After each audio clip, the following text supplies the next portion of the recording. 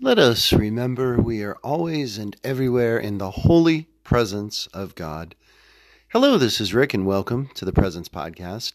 You are here for episode number 48.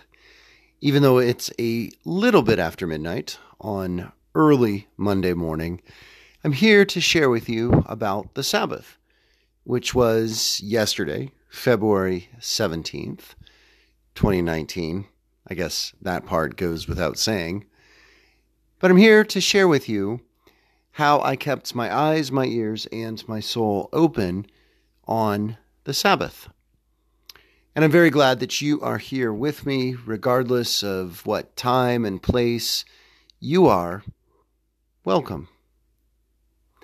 So, this Sunday's gospel was the Beatitudes.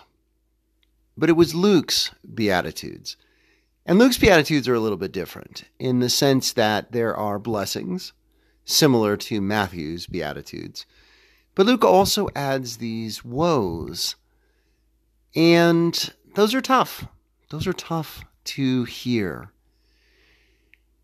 And I think for me, it is a reminder of the upside down nature of God's love. And the upside down nature of the kingdom of God, the reign of God, the kingdom of God, which is here and now, but also not yet, which is coming and not fully here.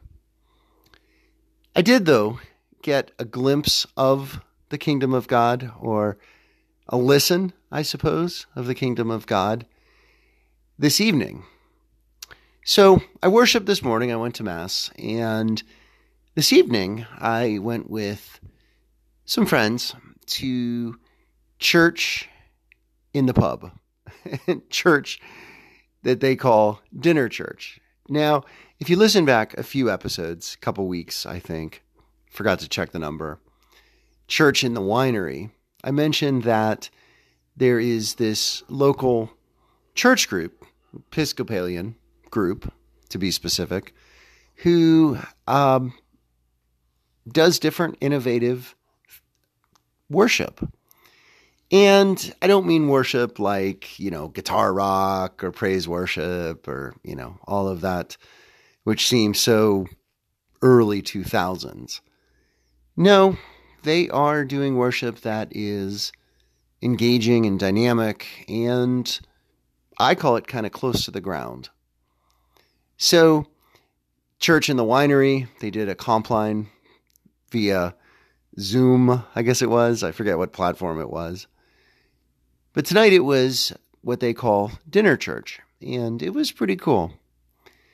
And I think what was coolest for me about it, besides the fact that it was dinner and my potluck offering, quinoa chili, was well received, one of my favorites to make and to eat as well, was hearing my friend, one of my friends that was there, and I'll name him here. He's my buddy, Lindsay, who does music for this church. And he sang a song that really touched me because I've heard him sing it before, and he does a really wonderful rendition of it. But it's a song that I really feel is a God song. What do I mean by a God song? Well, there are those love songs, because God is love. Those love songs that you could imagine, a human lover singing to a human lover, beloved. Let's see. Yes. But they really make more sense if it is God singing it to you or to me. And this song that Lindsay sang as part of the gathering tonight, the prayer and the fellowship and the reflection and the eating, I think is such a wonderful God song. And I really felt God's presence in hearing this song.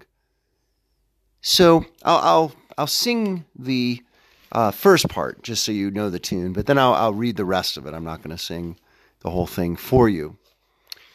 I'm sure you've heard it. If you haven't, find a version of it online because it's just a very pretty song and just, I think, a very touching song as well.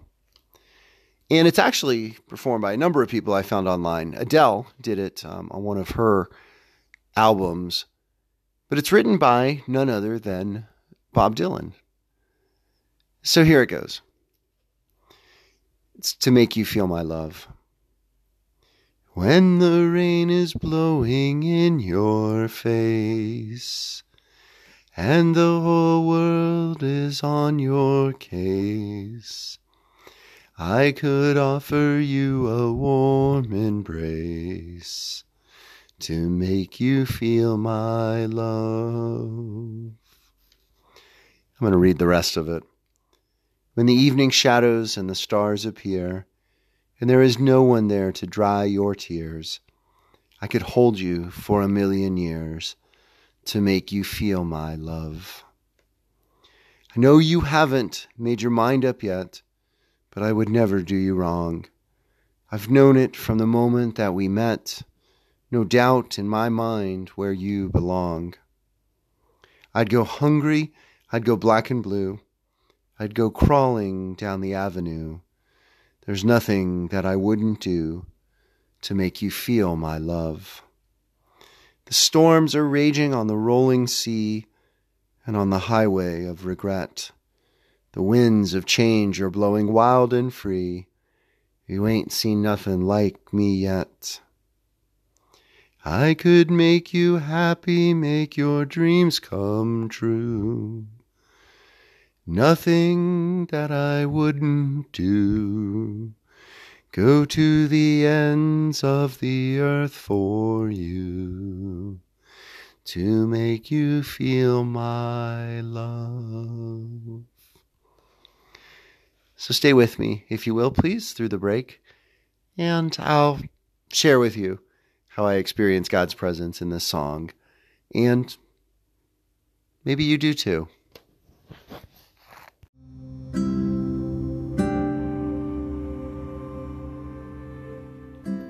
Well, thank you for staying with me through the break. I promise no more singing on this episode. So, again, I am struck by today's gospel, which was about being blessed and being the beloved. And I think that for me, remembering that I am God's beloved, and you are God's beloved, and they, whoever they are God's beloved. And we all, and all meaning all of creation, are God's beloved. And again, I just imagine that this song is God singing to each one of us. And I think, though, what is a little bit different, and I'm not crazy about the line in the song, to make you feel my love, because I don't think love is about being made to feel something. I don't know what word would sound better there to invite you to feel my love. I don't know. I mean, it works, I guess, in the title and the flow of the song. But I definitely think God doesn't make us feel God's love. And that, I think, is what is most remarkable about God's love, is that love, by definition, cannot be forced. We can be invited, we can be lured, we can be enticed and wooed. And I think that's what the song is about. God wooing us to return God's love for us. You know, I was reading a reflection tonight about Christ and why God made creation. And it is Christ, the second person of the Trinity, the Son, the Christ. And it was because this reflection was was surmising that God desired the beloved, you and me and all of creation, to come into existence and to reach a point through grace and through God's wooing, like the singer of the song is doing, to be able to return God's own love. And that's really what we're called to do. We're called to know that God desires nothing more and nothing less than each of our hearts. And by hearts, of course, I mean our will to serve and our will to give, to surrender and be generous and welcome others and to love. And I guess I was just struck by all of that tonight, especially in the forum of this community and the meal and the fellowship and the song sung by my friend Lindsay. So, what are some God songs? Songs that are God singing to you? What are some songs that you've heard recently about love? And you've probably heard a few love songs because, this is Valentine's season still. Valentine's weekend we're still in. And what do you hear God saying and speaking and singing to you as God woos you to allow God to share God's love and to help you to feel God's love? Thank you for listening. Blessings and peace.